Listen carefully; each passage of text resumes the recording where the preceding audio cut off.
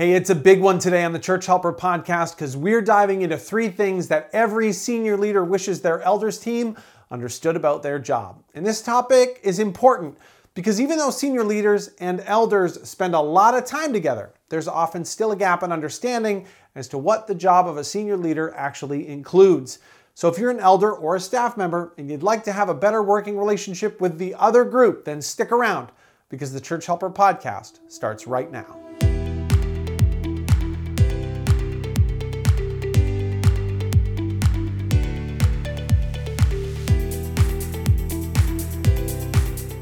Hey there, and welcome to another edition of the Church Helper podcast. Our mission here at Church Helper is to help churches make every decision on purpose. My name is Mike, and I'm excited to help you and your church staff and elders get on the same page today with the 3rd episode of our series, Getting to Know Your Staff, focusing on senior leadership positions. If you're a church staff member, now's the time to connect an elder with this content and to sign up for our weekly emails so that you can continue to grow your relationship together. And if you're an elder, make sure you forward this to the rest of your team so that you're all speaking the same language. And just so we're all speaking the same language, every church calls this role something a little different. It could be a lead minister, a lead pastor, a senior pastor, an associate pastor, or something else. But today, I'm going to use the term senior leader to umbrella all these titles. And with that, let's get into it. The 3 things every elder should know about their senior leaders. Number 1. Work hours and personal hours can be blurry. When Church Helper reached out to senior leaders to talk about the disconnect between them and their elders, one senior leader summarized the difficulty to separate work from personal life in this way. The lines between work and personal life are pretty blurry. There are many things that I consider work that they might not realize are, like lunch with a member, weddings, funerals, and the funeral luncheons after. I love the people, but it's still work. One of the biggest struggles everyone really in ministry has is defining the line between work life and personal life. When we started this series, I said that working at a church is a unique mix of worldview, employment, and lifestyle that's hard to describe unless you've done it. And when you're at work, seems to be one of the most challenging intersections to navigate. But I think this senior leader in our quote brings up an excellent point that if expanded should help us better understand the work-life balance of a senior leader. Let's have a look at it again and use this one line as an example. Lunch with a needy member, weddings, funerals, and the funeral luncheons. Now that's a list of things that people usually do by choice. If you're invited to a wedding, you're honored to be a guest and you rearrange a weekend or get babysitting to go. If someone you know passes away, you find a way to go to the funeral, even if it's in the middle of the week, by taking time off work. And if you have a friend that's struggling and needs somebody to talk to, it's not uncommon to grab a coffee or a burger and sit in the backyard and try to work things out. These are all great things that friends do, but as much as sometimes they might feel like it, they're not expected. Wedding invitations come with RSVPs that you can respond no to. Many people can't get time off work in the middle of the week to attend a funeral, and sometimes friends' schedules just don't line up the way you'd like them to. But when you're a senior leader, the expectation of attending these celebrations and appointments does exist because it's a part of the job. Suppose a senior leader is leading a wedding or a funeral.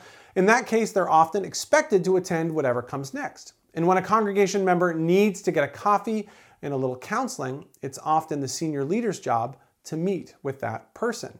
And therein lays the struggle. Things that elders and congregation members choose to do are things that senior leaders are expected to do. And if you're expected to do something, no matter how fun or relaxing or enjoyable, it's still a part of your job. Sometimes you could look at a senior leader and say, boy, it must be nice to just sit and talk with people all day over coffee. The reality is, the emotional toll these conversations can have is enormous. And given the choice, I'm not sure anybody would have back-to-back-to-back counseling sessions in their free time, no matter how good the coffee is. And so here's my point. Just because you would choose to attend a wedding or a funeral, a backyard barbecue, a graduation ceremony, or a baseball game, doesn't mean that it's not a part of a senior leader's job to attend those things, especially in a smaller church. So when a senior leader attends those functions, 95% of them should be considered on the clock time. This means that if you expect your senior leader to be at all kinds of social functions to support your church, it needs to be clear that other work can't get done simultaneously. You can't write a sermon and roast marshmallows at the same time because either one or both are going to go up in flames. So how can you help? Well, you should have a conversation with your senior leader right now to see if they're struggling with this. Often because they feel like they shouldn't complain or it's not right for them to stand up for themselves in this area because over the years they've been taught that coffee isn't work, senior leaders won't bring it up. So you need to. Ask your senior leader how you can best support their work-life balance. Maybe that's extending a deadline, stretching out a workload, or adjusting expectations on events. Start the conversation, be open about the answers, and find a way to help out. Number 2, they want to be on a team. Senior leaders are often good at many things, but that doesn't mean they want to do everything by themselves. I've had several conversations with senior leaders whose congregation or elders board have come to them with a great idea or a way to grow the church. And then that member will share the idea along with a blog or a book and then expect the senior leader to just kind of run with it. And although this is well-meaning, the reality is that a church is a family. And although that family has a leader, all members still need to work together for that family to grow, both spiritually and numerically. We had a couple of senior leaders answer our survey with this theme in mind, and here are a couple of the quotes. The first one says, "The pastor's job is to equip people for ministry, not be the keeper of the sheep." Here's another, "My biggest struggle is inspiring churched people to engage and invite unchurched people." One senior leader said, "They think I'm paid to do the ministry, that's the body's responsibility." And finally, when asked, "What is one thing you wish your elders team understood about your position?" one senior leader answered, "We are a team." The senior leader in your church is a person that's been called to a big job with a lot of responsibility. Your senior leader might be called to set a new vision and direction for your church. They might be called to teach and preach the Word of God multiple times a week, lead weddings and funerals, do congregational visits, and always be learning something new. But there's one thing that your senior leaders aren't called to do, and that's to do everything by themselves. Sometimes senior leaders can feel like they're on their own little private island, that people just kind of come and visit for a couple of hours, instead of in a group of people drawing up a plan to work together to accomplish a goal. Your senior leader not only needs a team, they likely want one. And as an elder, one of your goals should be to be a tremendous teammate. So what can you do? Well, the next time you have an elders meeting, you can ask, are there any areas that we could be better teammates? Likely, you're not going to be able to fill all the needs at once, but if you can be a better teammate in a couple of new areas, then you're on your way to making your senior leader feel better supported and appreciated. Number 3, they need emotional support too. Senior leaders don't always talk about this because they're often the supporter, not the supportee, but being a senior leader takes an emotional toll, and sometimes they just need somewhere to vent or think, and this is key, without burdening a spouse. And because working at a church is such a unique workplace, often a senior leader's places to unload pent-up frustrations so that they can reset are pretty limited. I talked to one senior leader once who told me that there was a man in their congregation who would come into the office a couple times a month, sit across the table and just say, "Hey, how you doing?"